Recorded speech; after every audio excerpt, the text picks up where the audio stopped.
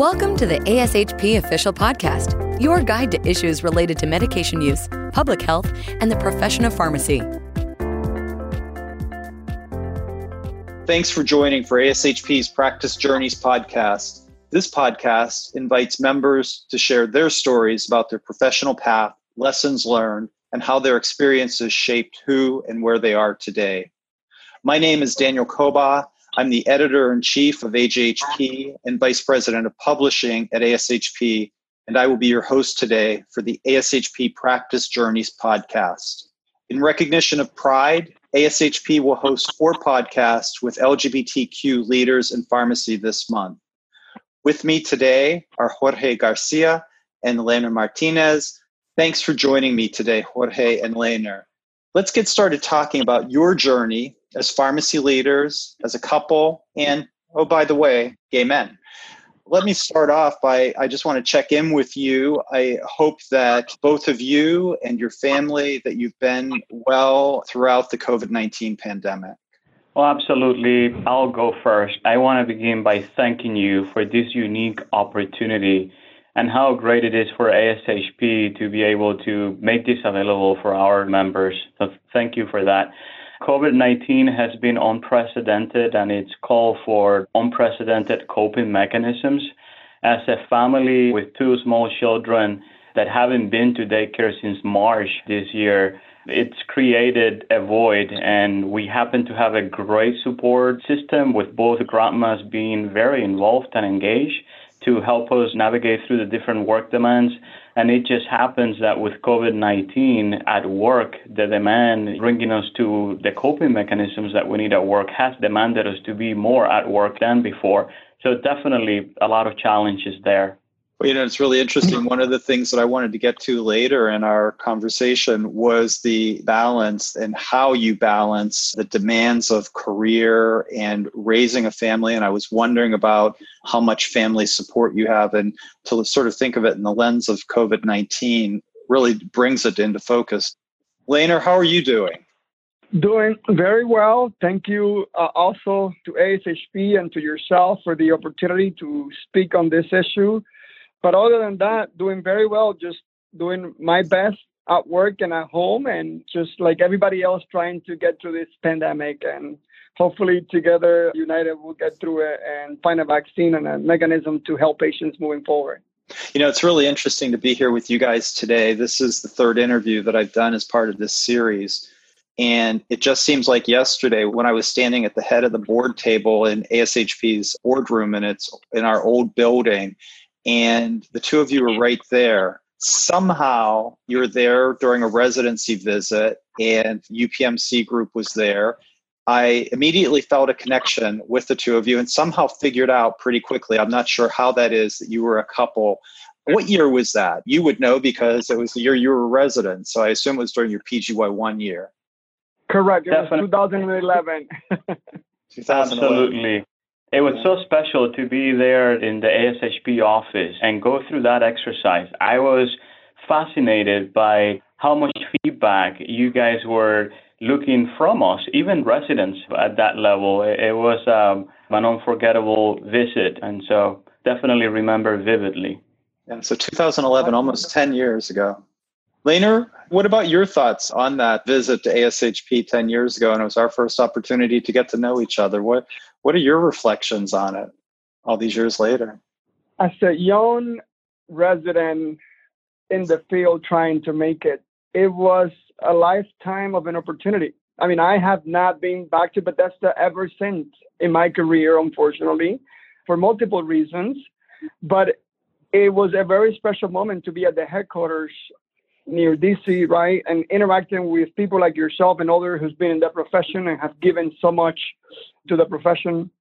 So it felt very privileged to be able to have those discussions and to provide feedback on how we can make residency programs better and make the organization better. So I think reflecting back on it, it's only but pure privilege, truly a wonderful opportunity to have in a career, especially as a resident. Well, we'll have to work on getting you back to Bethesda then. It's been far too long. Get back to Washington. So tell us about what you're doing today. You're both in leadership positions in the Baptist system, right? So I'm currently the director of pharmacy services at Baptist Hospital of Miami. It's part of the Baptist healthcare system in South Florida. It's about almost an 800 bed size hospital where I'm the director of pharmacy. And I'm basically responsible for everything related to clinical and operation when it comes to pharmacy at a local level. We do have a very unique structure in our healthcare system that we belong to a corporate pharmacy division. We are structured through a chief pharmacy officer kind of organizational model. And that has brought a lot of changes to our organization and opportunities for pharmacists, technicians, and students and interns. So I'm just very blessed to be part of pharmacy leadership as a whole and be able to make a difference through my role. And Jorge, what about you? What's your role in the Baptist system at this point? So I am an assistant vice president for the oncology pharmacy service line. And that role is a little bit unique in the sense that it's not tailored to a specific facility, but it is more so tailored to meet the needs of a service line system-wide. And so that does bring me to work close with Leyner on his inpatient oncology service. So it's not uncommon for us to be on the same meetings with his team and my team, trying to approach different issues and opportunities. And also at large, we have different system pharmacy initiatives that bring us together in regional pharmacy director meetings and other meetings of that nature. And obviously, we are a family and our peers know and understand that. So I think it's been very unique. I was thinking about this, and for the majority of our career, we have actually worked together in different organizations. And so I think to us, it's just become our norm.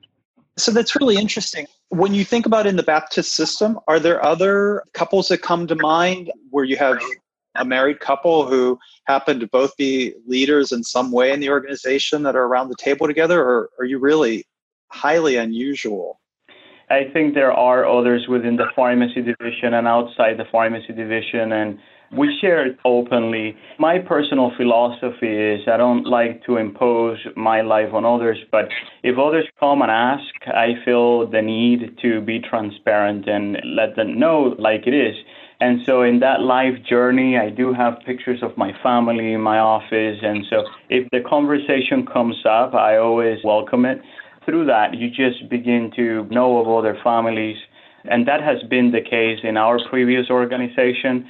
I actually have a very nice story to share. When Leyner and I were getting ready for our first baby, Valentina, we were working at the Memorial Healthcare System, and we were both directors of pharmacy for different areas. The whole team, so the Joe DiMaggio Children's Hospital, that's where Leyner was at, the Memorial Cancer Institute, that was the division I was at, and the flagship hospital where our offices were in that main campus, those basically three large teams got together and put a baby shower for us that's something truly special and meaningful for us. That day, this was obviously a surprise baby shower, so we were not anticipating or expecting that. That day, when we both drove home, we got on the phone. I can't say it was disbelief, but the level of support and encouragement that we got from all levels of the organization was just so truly special. And that day we knew that at large, that it was okay, that our peers were so comfortable and supportive of what was going on. But I know Leyner remembers this experience very well, so I'll just let him chime in on that. I just wanted to give a little bit of my perspective. I'm a little bit different when it comes to Jorge, when it comes to making people aware of who I am as a whole, and as a whole meaning my family. To me, it's important for people to understand that I can't separate one from the other one to make my whole. I make it a point for people to be aware of my same-sex marriage, that I have 2 kids and that we're done through surrogacy. And I feel responsible for advocating through those conversations that are normally happening at any point. I drive to the point to make sure that people do understand, yes, I'm a gay man, but I have a very centered family dynamics and a very successful career and a profession that I'm very thankful that I belong to. And I try to drive those conversations at a personal level to build relationships and to also advocate. I think it's important to tell the story to others for people to start thinking differently. Sometimes those conversations, I do them with a little bit more intent, perhaps than Jorge, when I'm meeting someone, especially now I'm more comfortable in my role, probably not years ago when I was a first resident and trying to make it, but now that it's more of an established role in who I am comfortably, I've come to terms with that who I am as a whole comes with the whole package. You know, it's interesting to hear both of you offer those perspectives and somewhat from a different angle, both of them. But we thought about putting this podcast series together. We wanted to celebrate Pride. We wanted to recognize ASHP's LGBTQ members and also to provide support for people who may be in different places in their journey. And I think what I heard you both say is it's okay to take different approaches, and one works for one of you and the other works for the other. And I think that's great for our listeners to hear that too. I want to jump to your journey to the United States. So you both immigrated to the United States from Cuba, right? That's right. Yes, correct. What year was that? Leyner, what year did you arrive in the U.S.? 1999. 1999. So I don't like to do this to you, but hopefully the people who are listening won't be that quick with their math. But how old were you when you arrived in the U.S.? 16 years of age. You were 16 when you got here from Cuba. And Jorge, what about you? So I arrived here in year 2000, September 1st of year 2000. I was 15 years old at the time. You're 15. It's fascinating to me that the parallels in your lives and the journey that you made, both your personal journey as well as your professional journey. It's just so interesting to me. What was your experience as you arrived to the United States from Cuba, or what was your experience leaving Cuba to come to the United States? I think obviously our listeners would be really interested in hearing those perspectives. Absolutely. I'm happy to start. I grew up being a very conscious and self-aware kid when it came to understanding that I was growing up in a country that was actually different and a country that was communist. And I knew that it wasn't communist superpower, Soviet Union or Russia as we know it today, or China. You know, I think now as an adult, I can have added perspective on what it really would mean for a communist model for an island isolated in the Caribbean. I remember just being very curious and asking my parents about the status of the country. I remember the revolution had this phrase that they will call a special period. And that was popular in the early 90s, just really telling the country as a whole to get ready for a special period ahead, meaning economic crisis and things getting a little bit worse. And I remember asking my parents, to me, the word special means good. You know, you go to a restaurant and you want the house special, it's something good. So why are we calling, if our country is becoming more poor, right, in kids' term, why are we calling it a special period? So at the time that I was having those questions, I was about 6 years old, which is really early on. As I became closer to my teen years, the revolution was nearing 50 years. And I just, as a young adult, knew that a prosperous, different Cuba was not in the foreseeable future. And so just 20 years later, now today, I could see that as a kid, I was right on that. But I came to the harsh reality of many Cubans, and that is to understand that for a better future, the only answer was leaving the system and leaving the island. So I became preoccupied with my family plan to be able to achieve that. At this point in time, in the close to the late 90s, you know, the Cuban government and other external governments had many limitations in place to control immigration. And at that point, we already had Mariel and Peter Pan and other large migration operations that had already happened. And so there was more control on that process, and I just feared that I would not be able to achieve that. So I remember actually going to Catholic church on Sundays, and I would remember just praying and asking God, I only want one thing, and that is to be able to one day be able to leave the country. And so many highs and lows on that plan came by. Sometimes it seemed like we had a plan to come to the U.S. and things will fall through and it will be another few years waiting and trying something different. But finally, September 1st, 2000, it really became truth. And not until I landed in Miami did I really believe that that was happening. And that was probably one of the most important life events for me, my family, obviously, because it impacted almost every aspect of my life. And then, I think another conversation is coming into a new country, new culture, being a teenager, trying to fit into the high school mode of things when you're dealing with the challenges of just being a teenager, trying to fit in. You're trying to pick up a new language. Kids are going to make fun of your accent. So that was a very interesting dynamics, but I was always determined. I knew that I wanted to be a professional. And so to me, speaking English was a really, really, really big deal and one of the only barriers that I saw between me and my ability to become a professional. And so I took that very seriously. I had, for example, some Cuban friends that I would try to speak English with to try to practice. And they would just think, I was trying to show off, and so they didn't want to be friends with me. So you go through those phases and you just have to, even though you're very young, you have to understand what you want and what you need to get out of it to be able to succeed with your agenda. We could spend hours talking about this experience, but Leyner, you were similar in age. It was in the same time frame, that 1999 to 2000 time frame. Were your experiences similar to Jorge's? Yes, very similar. Same pathway where my family was eagerly and desperate trying to find alternatives to try to leave the island. Thankfully, we were able to do so through the U.S. Visa lottery system.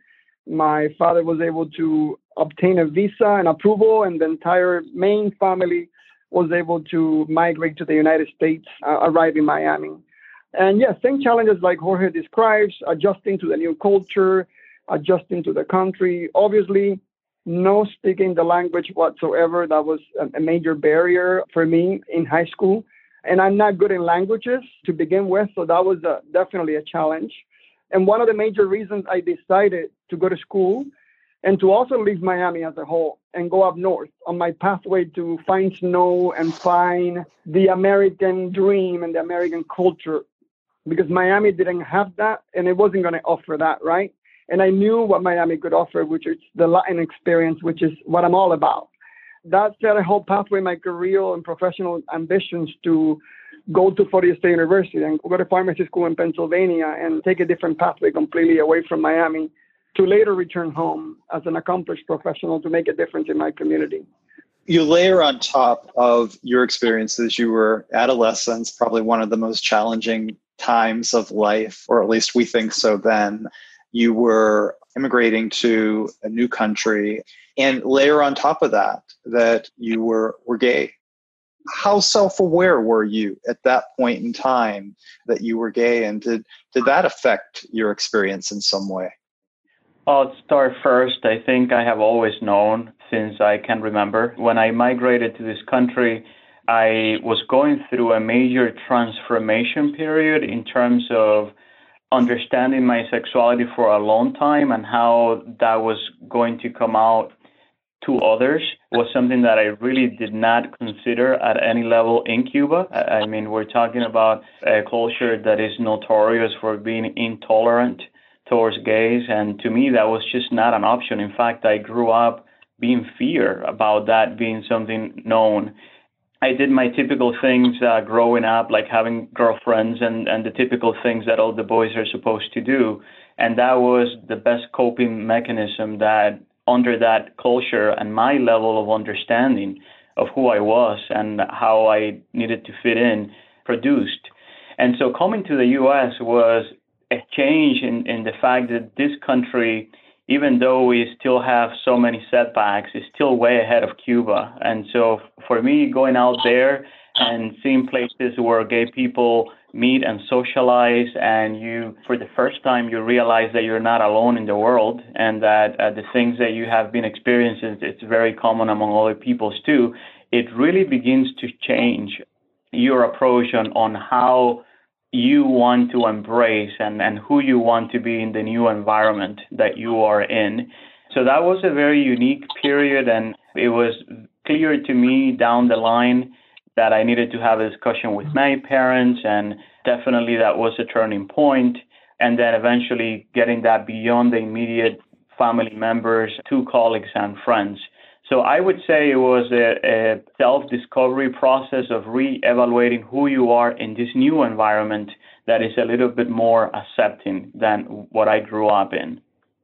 Leyner, was it similar for you? Kind of, but for me was arriving to the United States was the freedom that I was able to gain, not only from a political challenge in society, but also from being free as to who I am. You know, I grew up in a very small town. People know each other the entire life, and it's a different environment when you grow up in a large city, right? Coming to Miami as a large city from a very small town is a whole different mindset. And when I arrived to Miami, that was the freedom that I was looking for, to better be who I was. And to me, that pivotal moment in my life, from truly start understanding who I am and accepting myself fully as I am, was when I disclosed that information to my parents and my mother. And they really embraced, luckily, who I was and fully supported me all around, from career ambitions to personal goals to who I was as a person. And once that happened, then for me, the concerns were definitely moving forward. Obviously, I've always been a little bit conservative when it comes to a little bit of disclosing who I am, especially early on in my career, especially towards pharmacy school and residency process for matching. But the point is that once my parents knew who I was, the rest of the world, it was only going to be informed. And I didn't care more anything after that. I completely connect with that, Leyner. I had very similar experience. Once I had conversations with my family members, with my mother and my sisters, from my perspective, that was liberating. And I often describe my journey as a 13-year journey when I first started in 1983 until I had those conversations in 1996. But now, so you both decided on pharmacy as a profession. And Leyner, you made some references to going north. I believe that was Erie, Pennsylvania, right? Yes, correct. So tell me about when your decisions to pursue pharmacy as a profession and when you met each other sort of in that time frame, because as you can imagine, one of the things that I'm really interested in is also talking about your experience as residents and going through the match as a couple, being in a program together as a couple, and going from there. But when did you make your decisions to pursue pharmacy school? When did you meet each other in relation to that? And talk about where you went to school and the decisions that what drove your decisions to pursue those schools. From my perspective, I was on my career journey to be a pharmacist in healthcare as a whole. I've always debated a lot when I was in college what kind of healthcare profession I wanted to join. I've considered dentistry, considered pharmacy, considered medicine. It was a very difficult moment for me to decide which career pathway to pursue. But when I met Jorge, I've already established that commitment that I was going to go to pharmacy school. And I was only applying to 3-year programs, meaning pharmacy schools that have a curriculum of a 3-year program that are accelerated only throughout the country, because I've already have achieved a bachelor's degree. And I said to myself, not realizing much about the pharmacy profession itself, if I can cut 1 year in my schooling, then that would put me into the workforce a lot earlier, right? But then I meet Jorge, and Jorge's also interested in the same career pathway and the same passion for professional growth. And we both got accepted to complete opposite schools in the country, right? Like you mentioned earlier, I did get accepted into pharmacy school in Erie, Pennsylvania, and in Boston, and Jorge got accepted to school in South Florida. Yet we have probably met like 6 months earlier at first. And it came at a point in our lives where we had to decide as a couple that just met about 6 months earlier, what do we do from here on? Knowing that we're both very eagerly to continue our professional growth and development, but also deeply in love as young birds, right?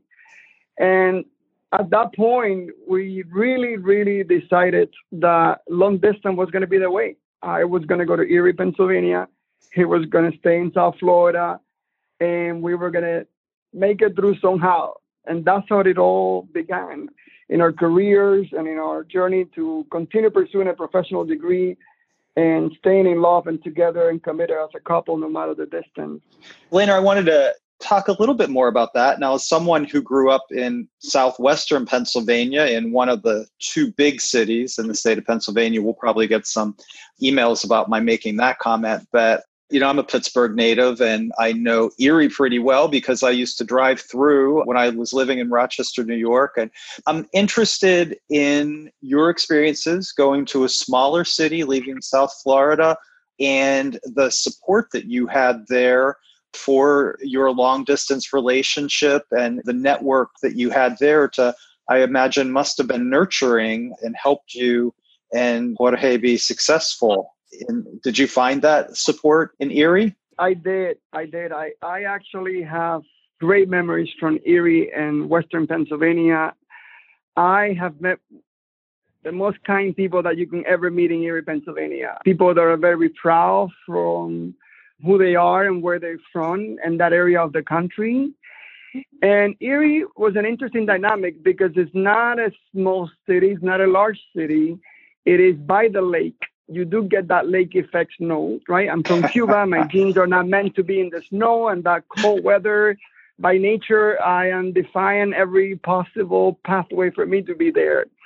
But it's through humble friendships and relationships developed in school that really got me through that. And I think, like people say, Erie and Pittsburgh are still on the East Coast, but people are kind of from the middle of the country, if you will, and it's a different mindset. I truly believe in that. It was a different experience for me. I today still have long friends that I've made in Erie, Pennsylvania that helped me so much through pharmacy school on a personal and professional level. The other thing that kept us going and kept me going was a relationship with Jorge, because I had somebody else to relate to what I was going through and talk about it and kind of have a support system. Even though we were not fully very out there while we were in pharmacy school at the very beginning. At least I wasn't in Erie, Pennsylvania. Obviously, I was conscious of the environment that I was in. Some people were very conservative, and I didn't know how much I could push with me feeling comfortable and disclosing to everybody that Jorge was my partner. But indeed, I had a roommate, and the roommate saw Jorge coming in, and we talked about that, right? And I disclosed that, and I had my best friends, and they became aware of who Jorge was, and our monthly visits and planes and trying to see each other. So I think as people got to know me, like I always told you earlier on, it's important for them to know me as a whole. And I started bridging that gap more comfortably little by little. And obviously rumors go and people talk. And then sometimes you don't have to address things and people know about it and just are mindful of that and accept you as who you are. And I think those early beginnings were really foundational for me to really embrace me even more in a professional setting. So I recall good experiences from Erie. So Jorge, he convinced you somehow to move north and not far from Erie to do residency training in Pittsburgh at the University of Pittsburgh Medical Center. Did you go through the match as a couple? We did. And actually, there's more to that. The journey in Erie was beautiful for me as well. I concur with Leyner completely that although rough from a personal standpoint, Leyner only knows what a proof of love it is for me to get on those tiny little planes that would put the landing gear down and you would feel the aircraft was breaking in half to land in Erie, Pennsylvania. And I did that multiple times through snowstorms and things like that. But I also agree that the journey, a logical concern, when we knew that we needed to have this journey of long distance, we had only known each other for 6 months. So it wasn't like we were falling back on a very solid relationship. We were still building our trust and getting to know each other. So that was a huge risk. And we also knew that we both were going to be going through rigorous training, right? So the stressors that come with that. But to Leyner's point, because we both were going through exactly the same thing, I think that really helped. I think if I had a partner in the engineering industry or something else, and I was like, I had a PK exam, they may not understand what that meant, but I told Leyner, I have a PK pharmacokinetic exam coming up, and I needed to explain no more. Like, he knew he wasn't going to hear from me for a couple of days. And I really think that was helpful, and it was foundational to really have us feel inside how much we really wanted to be with each other. And it's something that we work towards for years. So when we finally got there, we understood how much we appreciated that, how much we wanted that. And I'm glad that happened, because ever since we've been together at home and at work, residency together. I think life really compensated there. We live and work together, spend a lot of time with each other together now. But when we left Erie, Leyner said, I don't think I'll ever be back to Pennsylvania. I'm done. This is done. And then we land our match in Pittsburgh, Pennsylvania. So this time we both come together for that. So we did do the couples match. The concept of applying to residency through a match process was a little bit terrifying, because that could potentially mean 2 additional years of long distance after we've already done so much of that. And we both wanted the Health System Pharmacy Administration combined residency. So we knew that was a 2-year commitment to begin with. So the match couple option became very attractive to us. So we studied that in detail and decided to proceed with that. What is really interesting with the match couple is that when you apply as a single individual, you just rank the sites in terms of priority, your priority level. When you do it as a couple, you have to match every potential combination. And so for us, that was about 70 potential combinations. So it would be obviously Jorge and Leyner first together in one site, Jorge and Leyner together on another site. But you get to combinations where it's like Leyner in Pittsburgh, Jorge in Houston, Jorge in Ohio, Jorge in Wisconsin. Then Leyner in Wisconsin, Jorge in Houston, Ohio, blah, blah, blah. So when you do the ranking, statistically speaking, you have so many other options where you're not going to land the same residency program. You're just going to be in different parts of the country. And just going through that exercise was a bit nerve-wracking. To not get into the details, and we know the match rules, I would just say that Leyner and I couldn't be happier to have matched together in the same program and have done that in Pittsburgh. There was really no better scenario for us than that. I'm not an alcohol person. I think that day we celebrated with alcohol, and that included me. Yes, you did. What was the experience like as you interviewed with programs and presented as a couple, 2 gay men who were going through the match as a couple? How was that received? Leyner, what are your recollections of the experience and the process? Dan, that's a very interesting question. At least we never disclosed up front that we were a couple. We were interviewing as 2 separate individuals while applying through the couples match process, but not really disclosing up front so much about my significant other component. Mm-hmm. Why? Because we were both actually interested in the same career pathway. We were both interviewing at the same programs, right? In Pittsburgh, in Houston, in Ohio, in these places where in pharmacy administration, there's also the network, right? And it's very small at that level. So it was kind of very uncomfortable to disclose that, right? Especially up north in Wisconsin and in places that we've never been and very unaware of the culture and how accepting they could be, or the stereotyping around that, not knowing what you don't know, right?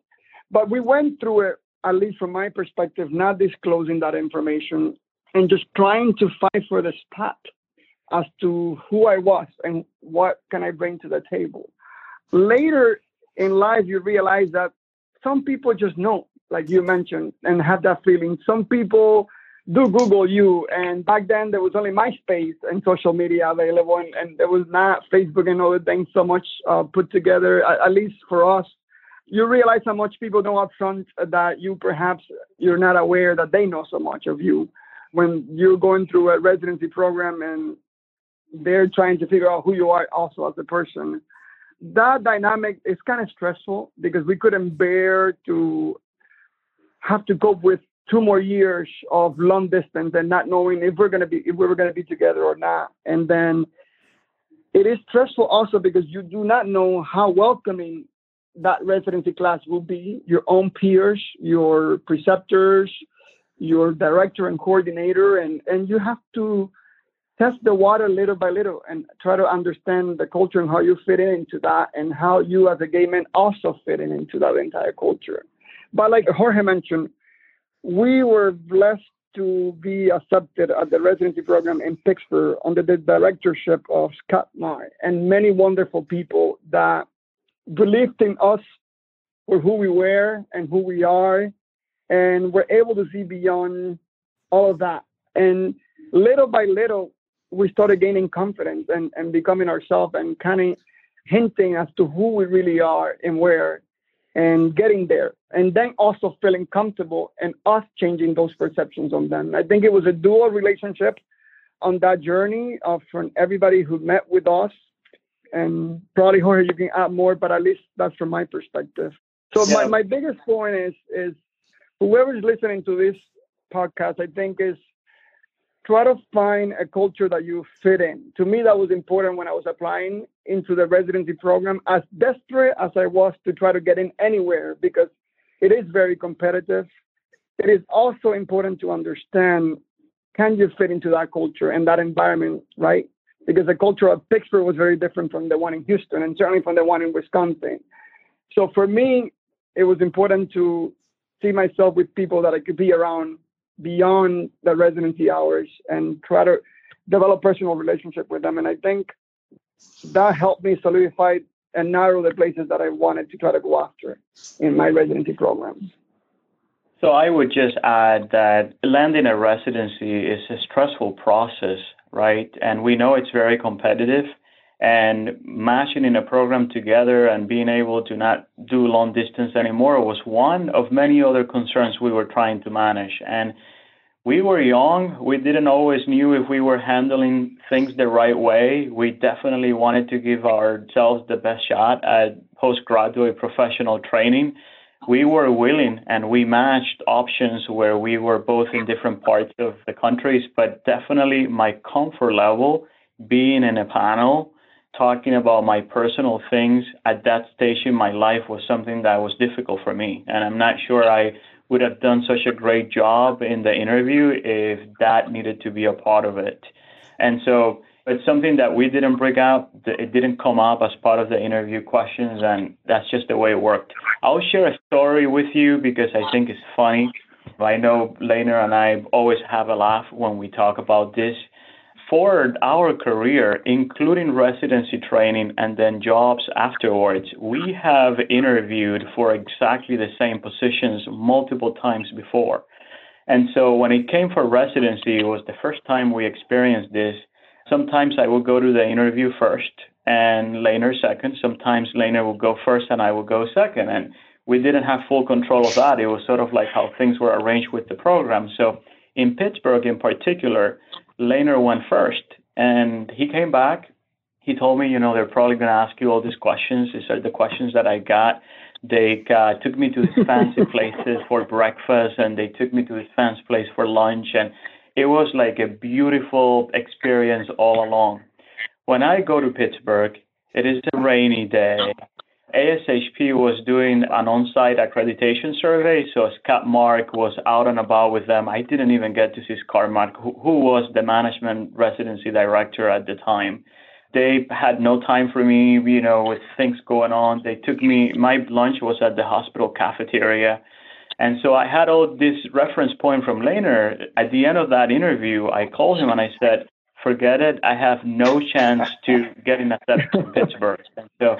And then, Scott Mark called me on the phone, apologized, and we had an opportunity to get to know each other on the phone. And we're just so glad that Pittsburgh worked out in the end.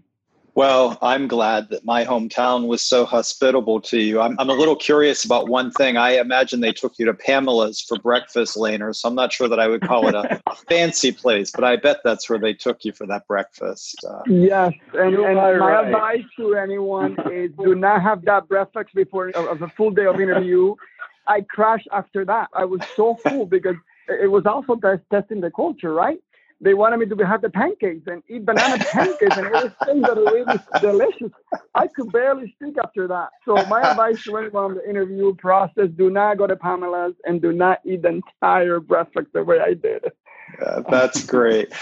So fast forward a bit, and I know we're starting to get close to the hour, and there's one other topic that I really want to talk to you about. So fast forwarding, you got back to South Florida at some point, made the decision to get married and to start a family.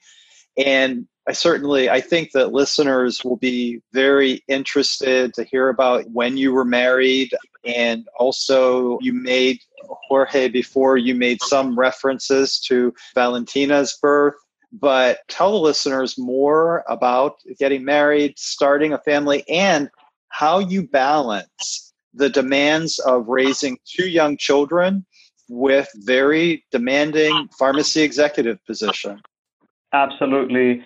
Leyner and I talked about family, specifically in the context of having kids, on the very first day that we met. And I realized that that's odd, but I think it is a statement on how non-negotiable that component was for us on day one. Like, nothing else needed to be discussed if that wasn't a part of the deal. And that we went on to achieve many other things, professional goals, other things, before we had an organized plan for a family. But one of the things that we wanted to accomplish early on was be able to have some sort of protection about our relationship. That could not be marriage in the state of Florida at the time, but whether family for us meant adoption or any other pathway, just establishing that track record of our relationship early on was going to be conducive towards our path towards a family. So we waited and waited, and I had to make the choice to go get married outside of Florida. And so we did that in Washington State. Why'd you pick Washington State? Nothing specific. We have heard so much about Seattle. We've never been to Seattle. We said, why don't we go get married in Seattle? And then we find this amazing judge that really was very special, the way she conducted the marriage. And we also took a family trip to Alaska as part of our honeymoon. We went on a honeymoon with our parents because we're so close. So, it was a whole package combined of marriage, location, and destination, because we love traveling so much that we wanted to put it all together at once. But it was also one of the few states at that time, Dan, that you have the option to do that. Other than New York, Washington, the options were not there. And certainly, we've been to New York before. Obviously, I lived in Pennsylvania. That was very familiar to us. We wanted to get married in an area of the country that was different and special to us, being so far out. Interesting. So let me just translate that for you, Dan. He picked Washington State because he wanted to go on an Alaskan cruise. Yes, that really is the bottom line. But before we got married, we did pursue domestic partnership in Florida. The point is that we've taken everything possible within the law to establish a relationship and take advantage of it and make a presence out of it. So we did that in Miami-Dade County when there was no other option by being a domestic partner. We did that before we got married in Seattle. Well, that still brought us to no employer recognition of that domestic partnership for things like benefit. Even with our marriage license from Washington State, that would still not be valid here in Florida. So we were very fortunate because we both were employed and had great benefits.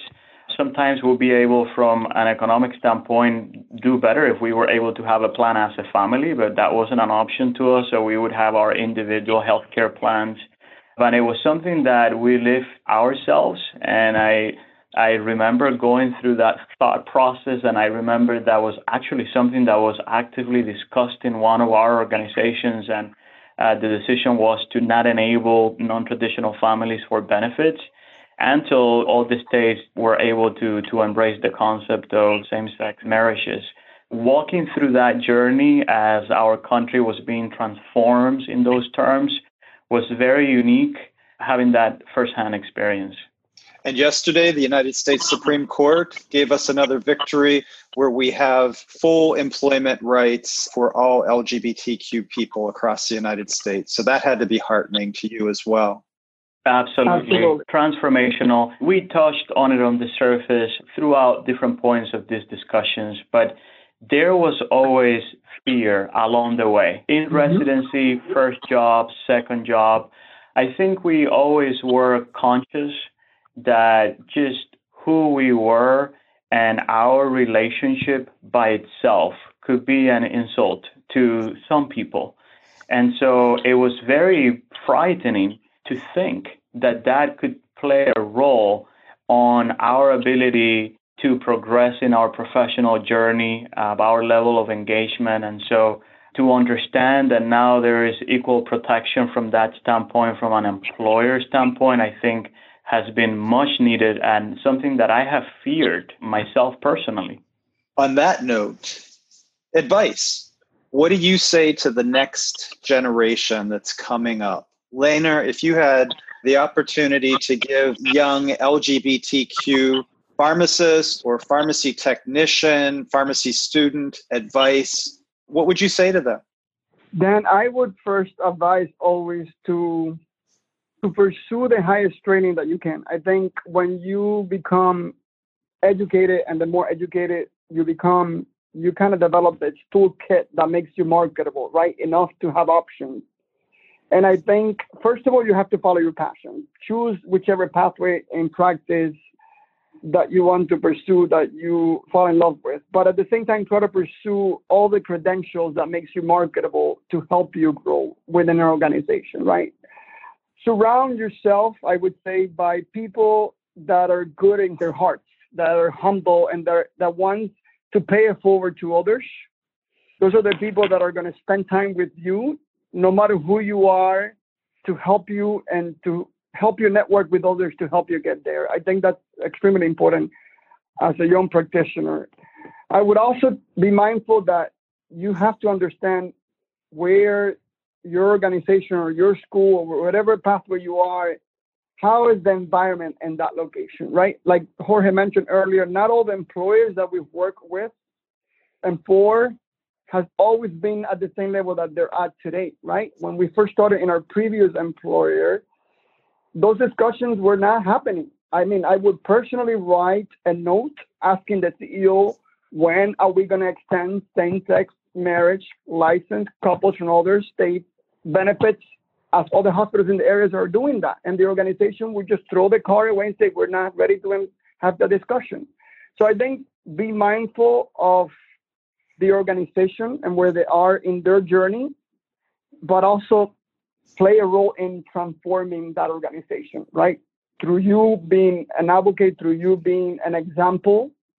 And it takes time to get there, right? Some people get there earlier than others, but take every advantage to tell the story. You know, like same principle when you reach out for this podcast, right? This is putting our lives out there. It's a big decision, right? It is the same feeling of responsibility that we have to pay it forward to others. We have to tell the story and we have to get involved. And to that point, it's the same principle for those students and people that are trying to make it. Get involved, be out there, use your network, and surround yourself by people that have a good interest at heart to help you booster your career. There's a lot of people that are willing to help more than you realize that. What do you want to add to that, or what different perspective do you want to provide? So for me, looking at my own life journey, if I was to go through it again, I really think I spent a lot of time thinking about fears and concerns and managing perceptions. I'm just naturally, I don't like to disappoint. And so I realized that a lot of that was not productive towards anything that helped me personally, my family, or the gay community in general. It wasn't until I really let some of that go and I began to focus on the potential, on the things that I could do, the things that I could do well, that I began to make more progress and achieve tangible results towards building something and building my future. I would just relate that message to people that are listening. Pharmacy has been this space where I felt very safe to be able to be the best professional that I could be. That was a coping mechanism to me. You know, you've mentioned we've been very successful. We are cognizant of that. and very appreciative of the opportunities to get the training and the opportunities that have presented. But I think in a way, this was my coping mechanism to focus on the things I knew I could do well and stop worrying a little bit much about the other things that I didn't have so much control over. Helpful guidance from both of you for those emerging professionals and emerging leaders out there. Thank you so much. Well, that's all we have time for today. I want to thank Jorge Garcia and Leyner Martinez for joining me today to discuss their unique experience as a couple, as leaders in pharmacy. Join us here at ASHP Official and the Practice Journey podcast as we learn about how LGBTQ pharmacy leaders seek out, grow, and evolve during their careers. Jorge and Leyner, along with wishing you even more happiness as we celebrate Pride this month, I also want to wish you a very happy Father's Day on Sunday and many, many, many more happy Father's Days throughout your lives. It's been great to talk with you today. You're two old friends, and this has just been a magnificent conversation. Thanks so much. Thank you, Dan, and thank you, ASHP, for doing this for us and our peers. Thank you. Thank you so much. Thank you for listening to ASHP Official, the voice of pharmacists advancing healthcare. Be sure to visit ashp.org/podcast to discover more great episodes, access show notes, and download the episode transcript. If you loved the episode and want to hear more, be sure to subscribe, rate, or leave a review. Join us next time on ASHP Official.